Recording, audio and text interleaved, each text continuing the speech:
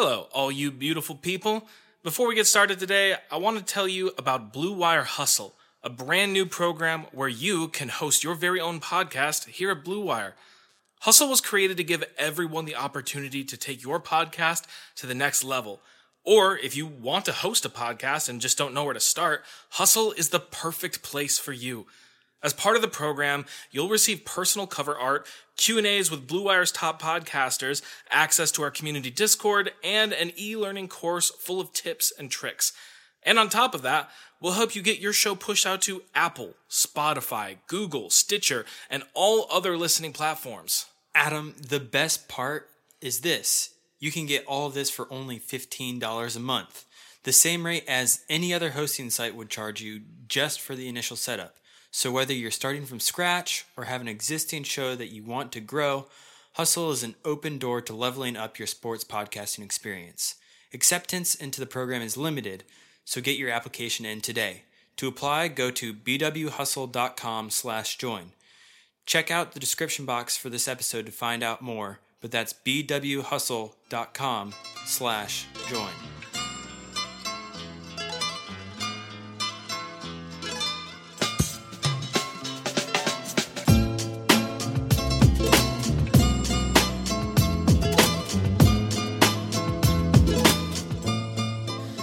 On this week's episode of the podcast, I tell Drew the history and unlikely origins of the most famous soccer jersey in history. Oh man, which one do you choose? I mean, there are so many soccer jerseys. I think that you'll know which one when the time comes. Okay. So why don't you just buckle up, because this is Deadball Brothers.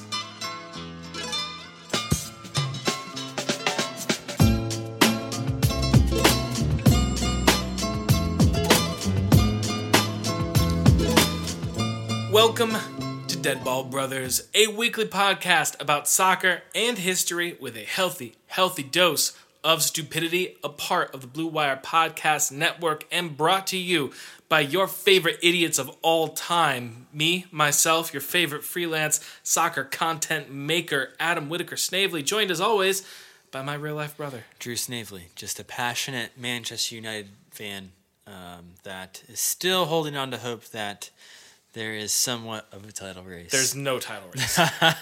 There's zero title race. Man City's playing so well. They're 10 points ahead of you. It's terrible. You've won 2 of your last 5. The only silver lining in this season is Liverpool just sucking so bad.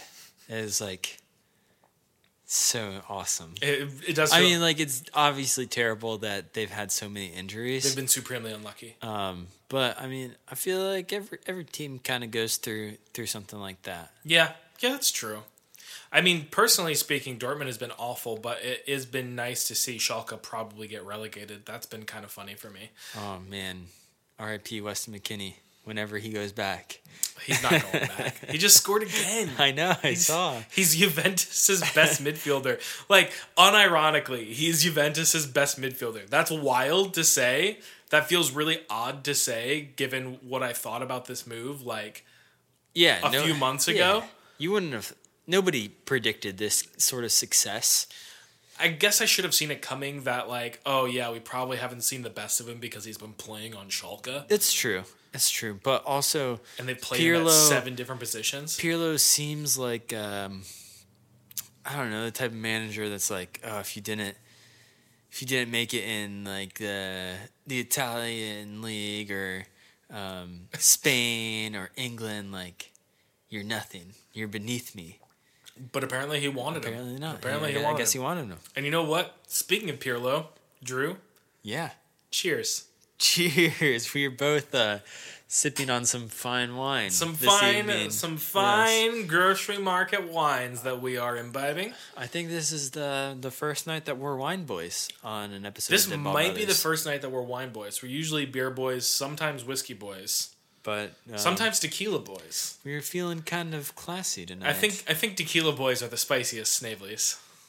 Yeah, probably. I mean, tequila is the spiciest version of everyone. You make a good point. You, my friend, you raise a good point. I tip my glass to you, sir. Yes, I smell my wine. Yes. This it's is a white. Classic. What a line. Yes, I'm sipping on a fine Pinot Noir. Pinot Noir. That's a callback to Unbreakable Kimmy Schmidt. Never saw it. Really? Nope. It's a good show. Or really, yes. It's very fun. Yeah, I hear great things about it. Just I hear nonstop great things. I just consciously choose to not there's bring myself so joy. much content out there, and it's just hard to get around to everything. I can't believe that people are choosing to listen to this podcast right now with all the other content that's out there. With all the wide world of content that you have available to you. Movies, TV shows, heck, even podcasts. I mean, You could be listening to so many other things right now, but you are listening to two brothers talking dumb stuff. and that's why we love you so much. We do love you so much. Drew, Yeah. I've got I don't know, it's not dumb, I would say. I think that we're just the dumb thing. This is kind of an interesting history, I think, today.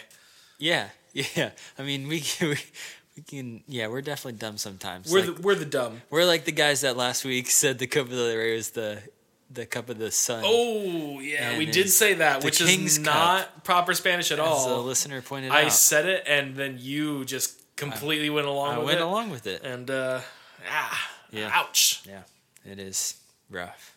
It is rough, you know? But anyways, let's find a new way to be stupid this episode. Yes. But just before we go into how stupid we are and how stupid this episode could possibly get, Okay. I will say I was alerted on Twitter to this, so I knew I had to do it. But I know for a fact that we have received a haiku review, Ooh, okay. a high view, A high view. which is what I'm calling it yes. currently, from Ryan C. Audi, who gave us 5 stars. Thanks, Ryan. Nice. Historical and goofy, ... If there was more to that title, can't see it on my mobile phone. So sorry to you. I hope it was clever. But yeah, that's the way it's going to go. Snavely's want haikus. Not much for poetry, but this podcast is good. Wow. Classic 575, if I've ever seen one. I mean, what more could you want than literally nothing. 575 sandwich? I mean, it doesn't get better than that. All I want is haiku reviews in my life, and we have received one. I have full body chills. Like, just all down my body. All down my body. Goose flesh everywhere. Thank you so much for the haiku review. Thank you. Is Ryan, you said? Ryan C. Audi. Man. That is very, very appreciated. Yeah. If you would like to support us, please consider leaving us a rating and review on Apple Podcasts. That would be awesome. But I was now, just going to say a high view. a high view. But you have a story to tell us. raku. Yeah. I think we've previously referred to them as rakus on this program. Maybe. But Maybe. Whatever. I don't know. It happens. But yes, I have a story. Yeah, we should get into that. Drew, Yeah. when you think of international soccer kits, what comes to mind? I guess immediately what comes to mind, and I guess it's just such a long-running bit from Men in Blazers, is like Puma, like Argentina's jerseys. Well, when I think of jerseys in general, and like the nipples tingling, and like because the shirts are so tight for Pumas. That's Uruguay. Uruguay, Not yes, Argentina. Argentina's Adidas. Because yes, Argentina. Same colors. That's my bad. But we're going to talk about Uruguay later. Oh, very fun. They're a secondary figure in this story. I mean, from an international standpoint, USA's denim jerseys from a classic if the there ever was one. 96 World Cup, was it? Yep. 94. 94 World Cup. Yeah. Those were pretty iconic. Those were iconic. Any other particular countries come to mind? I mean, outside of just like ultra recognizable, like classic, in the wide world of international soccer, if I say international soccer kit, what countries do you think of? I mean, like Brazil, Hey. like Brazil and the United States. Brazil and the United States. For reasons that I don't need to explain on this podcast. Absolutely not. But I'm glad that you mentioned it because we're talking about Brazil today. And we're talking specifically about how the classic, iconic, canary yellow Brazil kit came to be in existence. Oh, that's very fun. Because it wasn't always the kit that Brazil wore. Okay. And it wasn't always the colors that Brazil wore. That's not always surprising to me because their away kits are like blue and white, and it's just like, why? Well, blue and white are also on the flag. I know, but they're so much worse than the yellow and green. It's true. It's fair. It's the yellow and green remarkably worse. is great. Yeah. Is just wonderful. Yeah. We all know this outside of our Argentine friends, which, I don't care about you. I don't care about you in a rivalry way. I care about you in a friendship way. Yeah. Argentine friends. Yeah. Shout out to Monty, who just subscribed to the podcast. Thank you, Monty. He's Argentine. The Brazil national team kit. Yeah. The canary yellow shirt with the green accents, the blue shorts, is easily one of the most iconic soccer kits in the world, if not the most. The only ones that I think are in the same echelon of like instantly recognizable, I have down Argentina, Yeah. Croatia, Yes. the Netherlands. No, or how do you pronounce the orange? I have no idea. Dutch is such a weird language. It really Dutch is. I don't even want to try to pronounce Dutch names almost all the time. But the Netherlands and possibly some of Nigeria's kits. Yeah, I I was gonna say like a lot of African countries have really cool and loud kits. Cameroon too. I think we could throw Cameroon in there. Maybe Ivory Coast. Yeah. True. Yeah, that's very, very true. But as soon as you see a Brazil kit, you don't even need to look for a player name. You don't even need to look at the crest to know this is a Brazil kit. Yes. You just know. You just know it as soon as you see it. That's the literal translation of the word icon or iconic. It's a word or symbol whose form suggests its meaning. Okay. Brazilian soccer is so inherently intertwined with those kits that the national teams wear that it's nearly impossible to think about any Brazilian soccer player without also thinking about them wearing the kit. Oh yeah. Like almost always. Yeah, I'm not. I mean, I guess occasionally I'm thinking about Ronaldinho in a Barcelona kit. Sure. But or if you're a real hipster in a PSG kit. Or in a PSG or AC Milan kit. No, PSG back in the day back when he was teammates with Pochettino. Santos jersey. Did he play for Santos? Before he went to PSG? I do not remember if he played for Santos or not. I'm like, I want to say it's either Santos. I want to say Flamengo. Corinthians, Sao Paulo. It wasn't Sao Paulo. I know. If it was Sao Paulo, I would have known, but it's not Sao Paulo. I don't know why Flamengo is coming to mind. I don't know if it was Santos or not. Santos sounds correct, but also I might just be saying Santos because Neymar and Pele both played for Santos very famously. So I can't remember what Brazilian club Ronaldinho came up with / returned to because he did finish his career in Brazil. Yeah, but mostly I'm thinking about him in Brazil kit a lot of the time. Yeah, that's just how it goes. Yeah, the design of those Brazilian primary kits has been remarkably consistent for a long, long time. And where countries like the United States can never seem to land on a single design element that consistently defines their kits year after year, you basically always know what you're going to get with Brazil. The shirt is going to be yellow, the accents will be green, the shorts will be blue.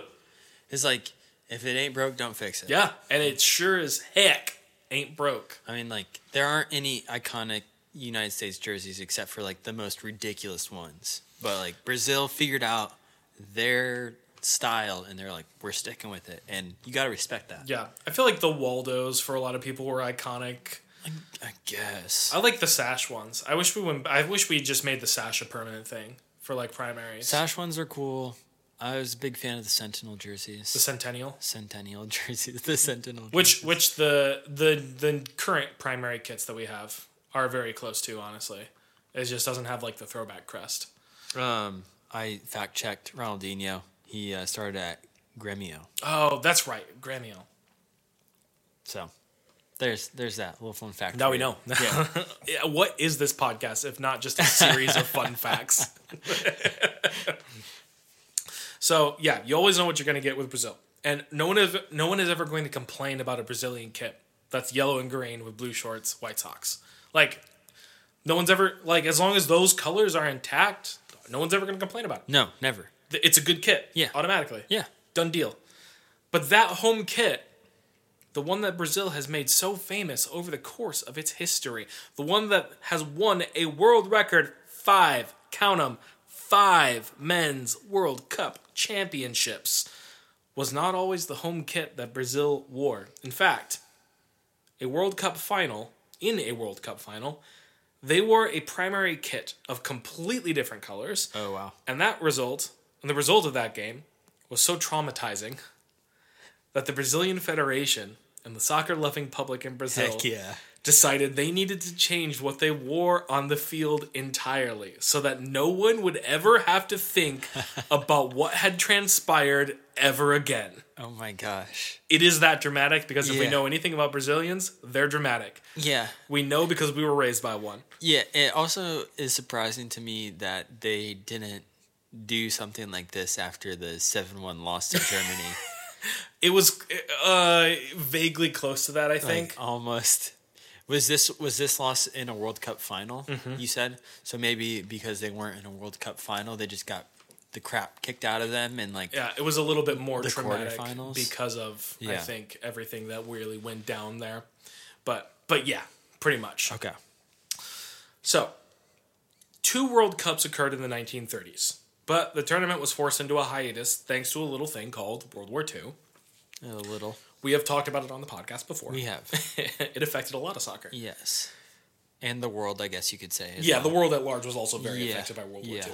That's why they called it World War II, Yes, and not it is. local war number 37. True.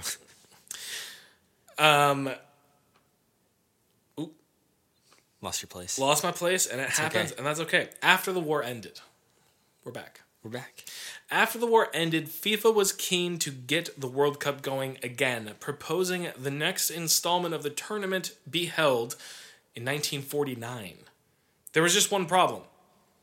Not a lot of countries really cared about the World Cup at that time. Yeah, they're like focused on rebuilding their country. There is that, but also there was a lot of people that were just like, this World Cup thing that FIFA is trying to do, like, what is it really? It doesn't True. really matter. Yeah. There's that story about was it Scotland that like sent a team that like didn't even have any substitutes to the World Cup, and they all wore like wool jerseys, and it was like 80 degrees or something, Yeah. and they just didn't give a crap. Yeah, they're like, this doesn't matter. Yeah, that was I can't remember if it was Scotland or it was somebody in the British Isles. No prestige yet. Really. I'm pretty sure it was Scotland, but it was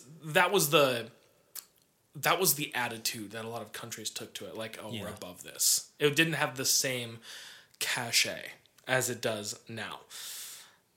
And if nobody cared about the World Cup, that would be a problem because FIFA was running into this, but even before the war, national teams would sometimes just not accept invitations to the World Cup or would come to the World Cup but clearly not really care about it. And the World Cup was in danger of not happening again in this 1949 date because they couldn't really find anybody that wanted to host it. And also, as you said, there were a ton of countries that were just we have to rebuild everything. Yes. And so you had this thing where there's a bunch of countries that were like, we don't really care. And the countries that did care were like, we care, but also, we have entire cities that have been bombed. It's like, read the room, man. Yeah, FIFA, shut up. Also, the 19, this was in, so they were proposing 1949, but they were talking in 1946, 1947. So World War II was still happening in places. You're like, oh man, what are we going to do to get this money-making machine churning again? It feels like right now, Yeah, I just read a thing that true. was like, we're going to let people, 10,000 people back in soccer stadiums in England in a month. And I was like, that's a choice. It is a choice. That is a choice that you could do. We will see what happens when you do that, I suppose. Yeah. So the World Cup was in danger of not happening. A lot of people were interested. A lot of people were rebuilding their countries. It was a pickle for FIFA. Yeah. Until the tournament was saved when Brazil came to the rescue and offered to host, so long as the tournament was pushed back to 1950. They basically said, give us a little bit of extra time. We can come in and host this. Okay. FIFA agreed. And so now we have World Cups only on even years as opposed to odd years. That's the reason why. Fun facts. Oh. Originally, it would have been odd years. Yeah. Huh.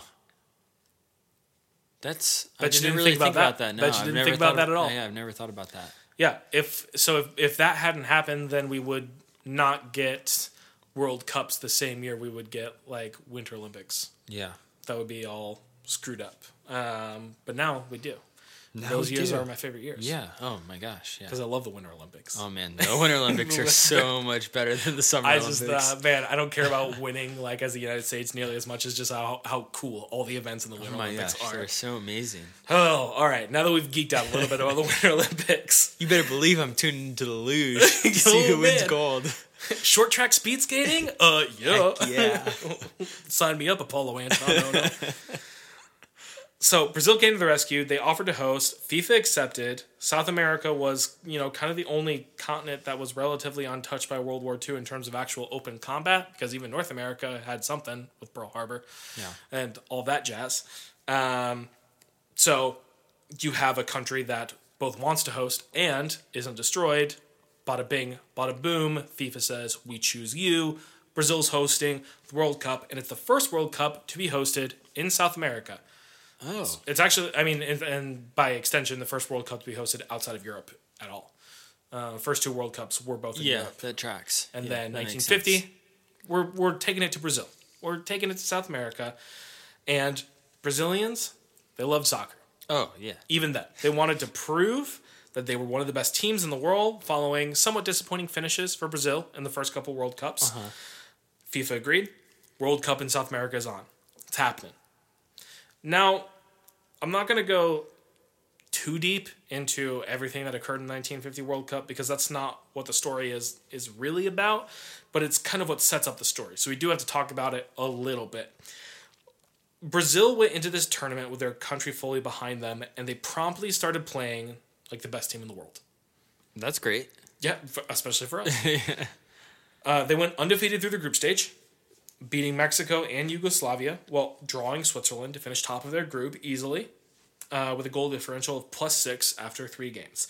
This World Cup was formatted with 4 groups in the first stage of the tournament, and the first place team in each group would go into a final group, which would play each other in another round robin, and the winner of that final round robin group was declared the winner. So very different Yes. from what the format is even the next year.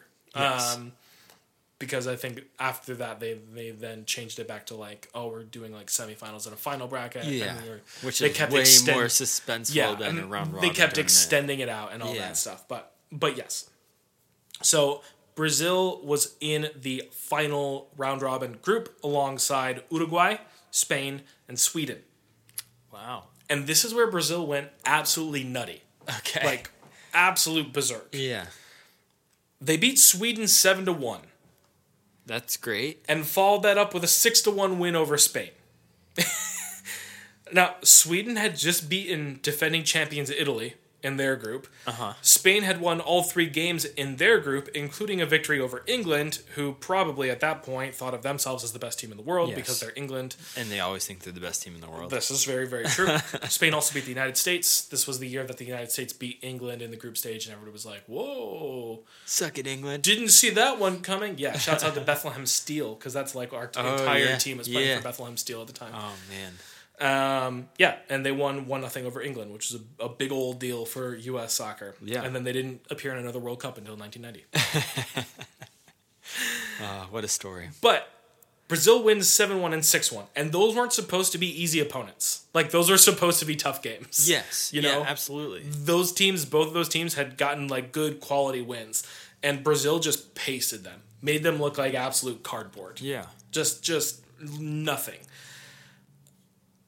After Brazil thrashed these teams, they have one final group stage game in this final group, They're South American neighbors. Uruguay. Yeah.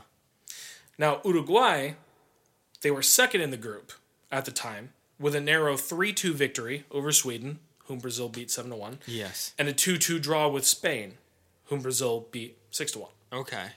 Logic says Brazil should be favorites here.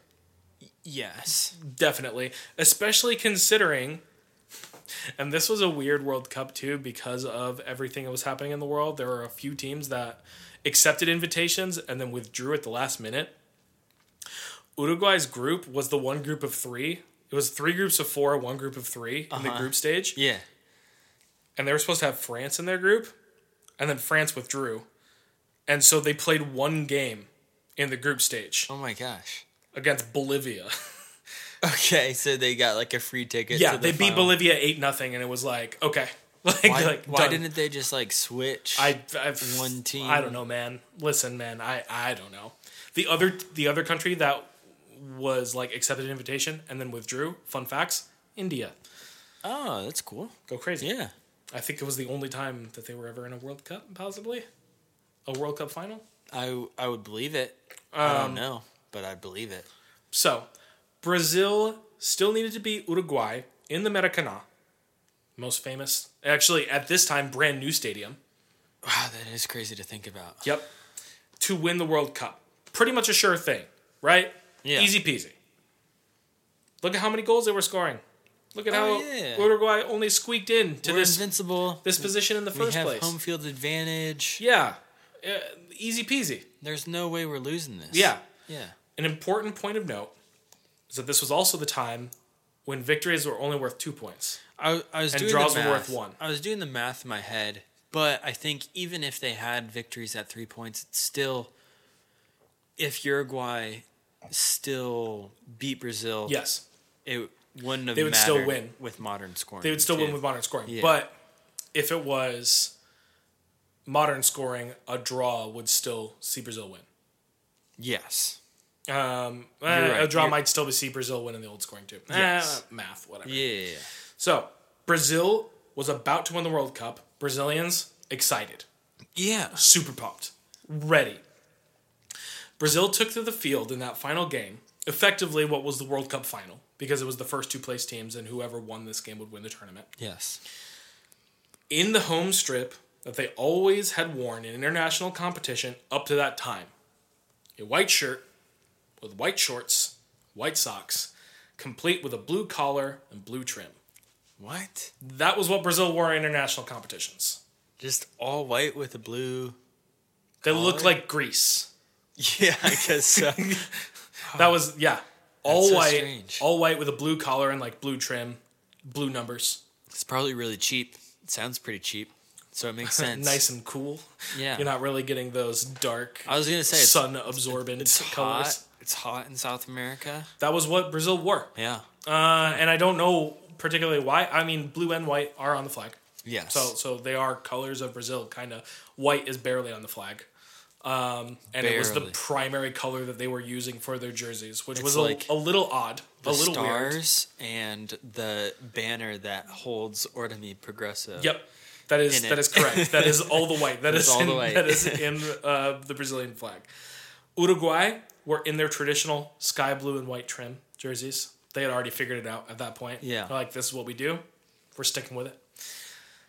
And in front of an estimated 200,000 Brazilian fans at the Maracanã, which was roughly a tenth of the population of Rio, Oh my god. was estimated to be at this game. That's insane. And sounds like a lot of safety violations being broken. Well, back then, safety was... Who cares about Who cares? safety? Anything goes, baby. The unthinkable happened. Brazil lost. With a 1-0 lead in the second half, Brazil surrendered goals in the 66th and 79th minutes. Alcides Gigia, scorer of the winning goal, gave his immortal quote later in life, a quote which I think we've already said on this podcast before, but I'm going to say it again because it's so good. Yeah. 3 people have silenced the Maracanã. Frank Sinatra, the Pope, and me. Baller. Oh my gosh. What a quote. That's just a... I mean, and he can actually say that, you know? Yeah. Like you have the right to say this, and I just have to respect it. Yeah. I don't like absolutely. it. But do I respect Gosh, man. it? So, yeah, presumably people were silent for Frank Sinatra because he wasn't singing on key. That's a little music joke for all of you music fans out there. This was a national embarrassment. It needed to be exorcised, burned from the memories of any and all Brazilians. And it was soon decided that the white and blue kits themselves needed to be done away with. And a new symbol of the country had to be born. And soon they figured out how they were going to do it. A national contest asking for designs for a possible new kit the national team could wear. And that plea for help caught the attention of a teenager, armed with some colored pencils and an illustrator job.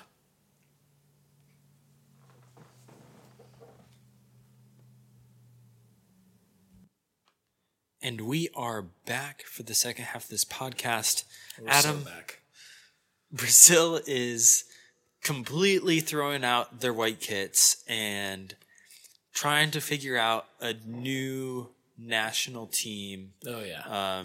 uniform, and they're opening it up to the public. Anybody can enter the contest. Drew, you have surmised correctly. So, basically, this was, and I want to make sure it's communicated just how much of an absolute scourge this whole thing was to Brazil as a whole. After the loss to Uruguay in the final, Brazilians were inconsolable. Fans were weeping in the stadium. Oh, yeah. As Uruguay was awarded the Jules Rimet Trophy. Shouts out to the Jules Rimet Trophy. Shouts out to Pickles. Shouts out to Pickles. Bars and restaurants across the city of Rio were closed for that night, which is unheard of for Rio de Janeiro. Well, which is kind of the party city. Yeah. That's its but thing. in Brazil, I mean, it seems to be everywhere when Brazil is playing. Yeah. Everything is closed. That's true. Like, you can't expect to get service anywhere. I'll agree with that. Alex Bellos, in his book Futebol, The Brazilian Way of Life, said that football was supposed to be this great expression of Brazilianness. The defeat reinforced the sense that actually Brazilians were just doomed to be failures on the edge of the world. Oh my gosh. Which is... That's bleak. What a quote. What a quote. The Maracanazo, as it became known, was a national tragedy. Headline news as media across the country mourned the shocking loss, more or less as if someone had died. That's how this was handled. Yeah. It was quickly decided that anything needed to change, and that thing ended up being the kits that Brazil wore. The white and blue kit that Brazil had always worn was deemed not patriotic enough for Brazil, basically. Yeah, agreed. because, as you have so aptly pointed out already, because while there was white and blue on the flag, the flag is actually dominated by the green background and the yellow diamond, which the little like globe planet thing sits on. It makes up like 95% of the flag, or at least it feels like that. There's probably more blue than like probably like 90% of the flag. I would say probably 70% of the flag. So you think 30% of the flag was probably blue. I guess the orb is bigger in your head than it is in my head. It might be. I mean, like I said before, I'm math man. True. I'm just throwing out numbers. I'm just trying to make all things work. So yeah, there was blue and white in the Brazilian flag, but people were like, this isn't Brazil, basically. Like, this doesn't represent us. We need something that represents us. So the Brazilian Sports Confederation gave their blessing to Rio newspaper Correio de Manhã, which I'm pretty sure is how you pronounce that, to hold a competition, design a new primary kit for the Brazilian national team. There was just one rule. You had to use all of the colors of the Brazilian flag, and you could only use the colors that were on the Brazilian flag. Okay. So you had to use all four colors: green, yellow, blue, white. Yes. All those have to be incorporated, and you can't use any other colors. Enter 19-year-old Alder Schlee, which is a weird name. It's a weird name. I didn't want to like make fun of the name, but it's Alder Schlee. It does not sound like a Brazilian name. No, that's what I'm saying. It sounds almost German. Yeah, Aldyr, which kind of sounds a little bit Brazilian / like South American, but Schlee is definitely German. It's like maybe was he Schlee? Don't even. We don't need to go. We don't need to go there. Okay, we don't know. We don't need to speculate. Yeah. We've already talked about World War II enough. Yeah. He was a newspaper illustrator at 19 years old, living in Pelotas, a small town nearly 2,000 kilometers to the south of Rio, close to the Brazilian border with Uruguay. Now, Schlee saw the contest for a kit design and very nearly didn't bother even entering it. Okay. His primary concern was that the rules of the contest stated you had to use all 4 colors on the Brazilian flag: green, canary yellow, royal blue, and white. And those are a lot of colors. And if you look at the color wheel or have any basic understanding of color theory, They clash. you'll notice that none of those colors are typically like a pleasant contrast at all to each other. Yeah. In fact, it's all one side of the color wheel. It's Yeah. like half of the color wheel is all blue, yellow, green. Yes. like all of it. Yes. So it's difficult to put all those things into one and make it look good. And he himself was like, how are you supposed to do this? Yes. Like he said his actual quote on it is, how can you put yellow and white together on the shirt? And then he said, is it an international kit or is it a jersey for the Holy See? Which is a Catholic. All my Catholics out there know what's happening. The crest of the Holy See in the Vatican is primarily yellow and white. What if could you imagine if it was like white and yellow stripes? That would look so bad. That bad. would look gross. Terrible. Yeah, do not, especially like the canary, like the bright yellow. The yellow that Brazil has, that'd be awful. Do you remember when the Columbus Crew tried to do that one Columbus city flag kit, which was like white, because their city flag is like white, canary yellow, and sky blue, and so the kit was like white with like yellow stripes that were kind of a gradient going into the center, and then like light blue shorts. Gross. I hated it. I know that there were some Columbus fans that liked it, and I'm sorry if you're one of those people, but I hated that You have kit. poor taste. Ooh. Okay, I'm not going to go that far. You are possibly misled by your love of your city. That's all I'll say. You like Columbus a little too much. Soon, however, as he kept looking at it, Schlee struck upon a solution. White could just be an accent color, It's true.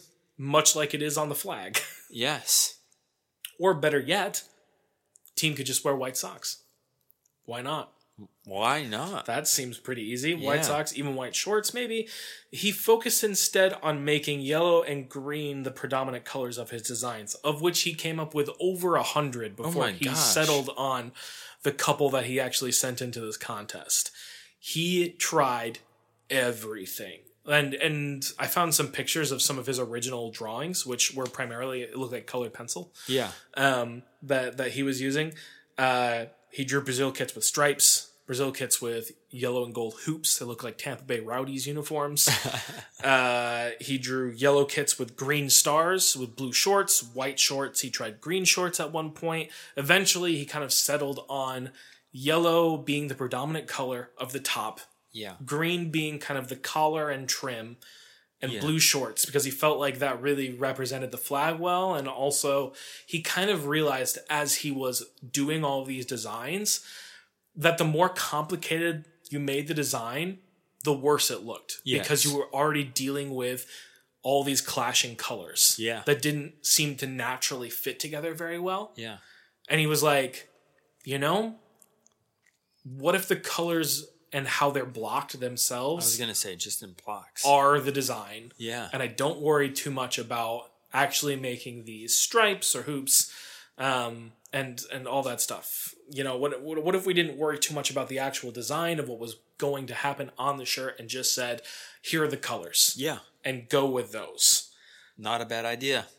The contest ultimately had over 400 entries from different people, including Schlee's colored pencil renderings of players in action in his canary yellow shirts, blue shorts, and white socks. And in the end, it was the simplicity of his design, along with his bold splashes of color, that really won out. Brazil had its primary strip. Oh, man. And 8 whole years after the humiliation of defeat to Uruguay, they would finally lift the World Cup trophy in Sweden, of all places, led by the dribbling prowess of Garrincha and a young star in the making named Pelé. Oh, so beautiful. There's just one problem. Oh, gosh. In the World Cup final, they found themselves playing the host, Sweden, who also wore yellow. Oh, no. And Brazil did not bring any other jerseys to the World Cup at the time. Did they not know? I don't know why that was the case. I don't know if they were just like, nobody else has colors like these. And then Sweden was like, Hernga, Dernga, Hernga. Happy Leif Erikson Day. Oh my gosh. Did they have to wear like pennies or something? So here's what happened, and this is actually another origin story. Oh my gosh. A slightly less exciting and noble origin story for the less famous, but still consistent royal blue secondaries that Brazil seems to always wear. They went to a local sports store in Sweden, bought a bunch of blue shirts because they said, well, blue is a color on our flag. It's true. Ripped the patches off of their yellow primary kits and sewed them onto the blue ones. Problem solved. They won the World Cup in the blue secondaries for the first time. Oh, that's really cool. So we got actually, this is not just a story of Brazil's primary, most famous jerseys, but also their secondary. It's also their secondary jerseys that they almost never wear. And since they won the World Cup in the secondary jerseys, they're like, all right, it's a staple now. It's canon. This is what it's going to be. I mean, this is what we were founded on. And it's funny because they really never, they hardly ever wear those blue jerseys. Well, I mean, you have Sweden.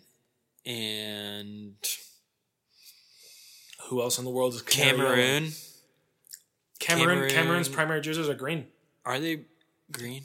They're green. I guess yellow they're green, red, and yellow. Yeah. The shirt is green, and Colombia. I think it's the shirt is green, the shorts are red, and the socks are yellow for Cameroon. Colombia, Ecuador,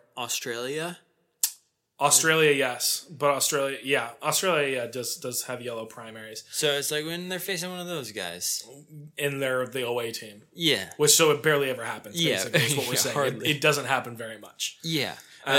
Countries with yellow in their flag tend to not really use it. It's true. It's true. It's just it's what it is. As for Alder Schlee, the teenager who won the contest. You might be wondering, what did he get? It was a contest, right?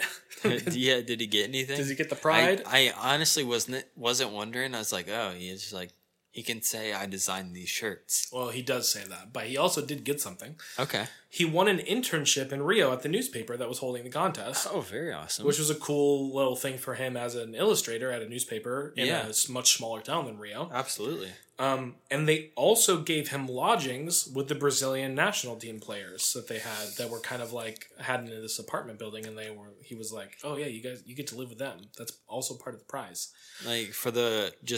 Forever? I mean, I don't know. Not forever, but while he was there interning, I guess. Yeah. That was the whole thing. The problem, and the reason that turned out to not be such a great deal for Alder Schlee, was the fact that he was fairly shy and private, and the soccer players mostly concerned themselves with alcohol and women at the time. Oh, no. And he found himself disgusted with their lifestyle and did not want to be there. And so shortly thereafter, he actually returned back to Pelotas. Oh my goodness! Where he still lives. Wow. He still lives kicking in the same. I don't know if he's still in the same town, but he still lives in the same region. Yeah, he's 90. No, he's in his 80s. Well, this is 19. He was 19 in the year 1950. So 1939. 91. No. Math's wrong. Math numbers. 1950 minus 19. He probably hasn't. I mean, relatively speaking, he probably hasn't had a birthday yet. Years, so 2020 minus 1939. 82. 81, 82. Yeah, in his 80s. Math. Just did math. Like I said to begin, in his 80s now. Okay. I'm pretty sure he's still kicking. He was still kicking. He was this was the primary articles that I used were from a couple years ago. So he was 79 at the time. I mean, hey, with modern medicine, 82 is essentially 50 now. Yeah, 80 is the new 70, dude. It is what it is. The most peculiar portion of Schlee's story didn't start in Rio, however. And it didn't even start with his design to help Brazil forget the scourge of the past. It began at that 1950 World Cup that Brazil was trying to forget, at that very final match with Uruguay. Because, you see, Brazil's a really big country. Oh, yeah. Like huge landmass really wise. huge. We also live in a huge landmass country. Probably the funnest fact about Brazil is that it's larger than the continental United States. Mm-hmm. Which, But we got Alaska, baby. but we have Alaska, and let's not forget about Hawaii. But Hawaii doesn't really matter when Landmass wise. we're in a size competition. If Alaska was its own country, it would probably be it would easily be like a top 20 landmass country in the world. Pretty sure. Just with It's huge. modern maps that With modern maps. we were shown in school, you'd think, oh, Brazil's not bigger than the continental United States. And And it's also on a curve. yeah. Also, It's the same reason why Africa is depicted as small as it is. Yeah, Africa, Australia, and South America are actually far bigger than they look on maps. Yeah. Which is a weird fun fact. Again, a podcast just of fun facts. Yes. So yeah, Brazil's a really big country, and I know that we're familiar with people from one country that are cheering for another country for various reasons, because there's a lot of people just like that in the United States. A ton of people live here that cheer for other countries for various reasons. Pelotas being on the border of Brazil and Uruguay Yeah. meant Schlee was actually an Uruguay fan. Oh, wow. In that World Cup final game, he was cheering for Uruguay. Oh, my gosh. He said so himself. The person who designed the shirt that Carlos Alberto, 1970 World Cup champion and captain of Brazil, called sacred. He said the yellow shirt is sacred to Brazil. The person who made it up after that 1950 defeat to Uruguay was definitely an Uruguay fan. And That's was crazy. definitely cheering for Uruguay at that World Cup. Wow. Even though he's Brazilian. Yeah. Instead, he was always cheering for that team that broke Brazilian hearts to such an extent that the country decided they needed to change every part of what they wore on the field. He just happened to have the brain and the colored pencils to get all those Brazilian colors onto the same kit at the same time. And ultimately, that was all it took to create the greatest soccer kit ever worn. Suck it, Argentina. Oh, man. You know I had to slip another Argentina Yeah. dig in there. Just because. You don't see it as much with Canada, but like I'm sure a lot of Americans can relate to their fandom for Mexico, despite living in the United States, like living so close to the border of Mexico. But low key, Mexico's jerseys are way better than ours. Yeah. Like every single time. The green and red looks so good. Yeah, it's a really nice deep green. Yeah, it's nice. I'm a fan of that red green. is great. Yeah. And when they lean into like the Aztec designs, I really like when they have black in their jerseys. I like the black Mexico jerseys too. The black primary jerseys are pretty sweet. Their Federation crest, way better than ours, objectively design speaking, I think. Yeah, we need a new crest. We just got one. This is the new crest. We got this crest like a few years ago. We need a new one. We need a new one that looks better than this one. That's what I have to say about that. And that's the story of how Brazil's primary yellow kits came into being. And also their blue kits came into being. Made by Uruguay fan. Made by an Uruguay fan after Uruguay absolutely just crushed Brazilian hearts in the 1950 World Cup. That's how it goes sometimes. Yeah. Some sources for this story: John Michaud for The New Yorker, Ben Smith for BBC Sport, Alex Bellos in his book Futebol, the Brazilian Way of Life, and Simon Watts for the BBC. So awesome. Thank you for that story, You're so welcome.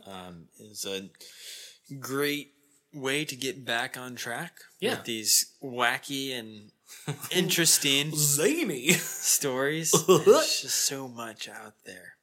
Kind of going back to the content thing that I was saying at the beginning of the podcast. Yes. But it doesn't really matter anymore.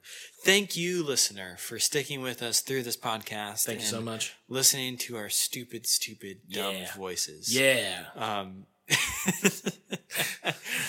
If you'd like to support the podcast on social media, you can follow us at DeadballPod on Twitter, Instagram. You can find us on Facebook. If you have any questions, concerns, or story ideas, you can email us deadballpod@gmail.com. At Gmail. At gmail.com. That's how I read it. Jamel Nanjiani. Jamel. And we still have some merch. We do. We have our merch store. The link is in the description below. But we are plotting. So if you like any of that merch, I would advise you to get on that train quickly because we don't know how quickly we're going to plot. Absolutely. Adam, thank you once again. Thank you, Drew. For the story. Thank you for listening. And as always, listener, thank you for sticking with us. We will be back shortly with even more fantastic and stupid soccer stories to put into your ears. But until that time, my name is Adam Lucas Snavely. And I'm Drew. And we will see you very, very soon.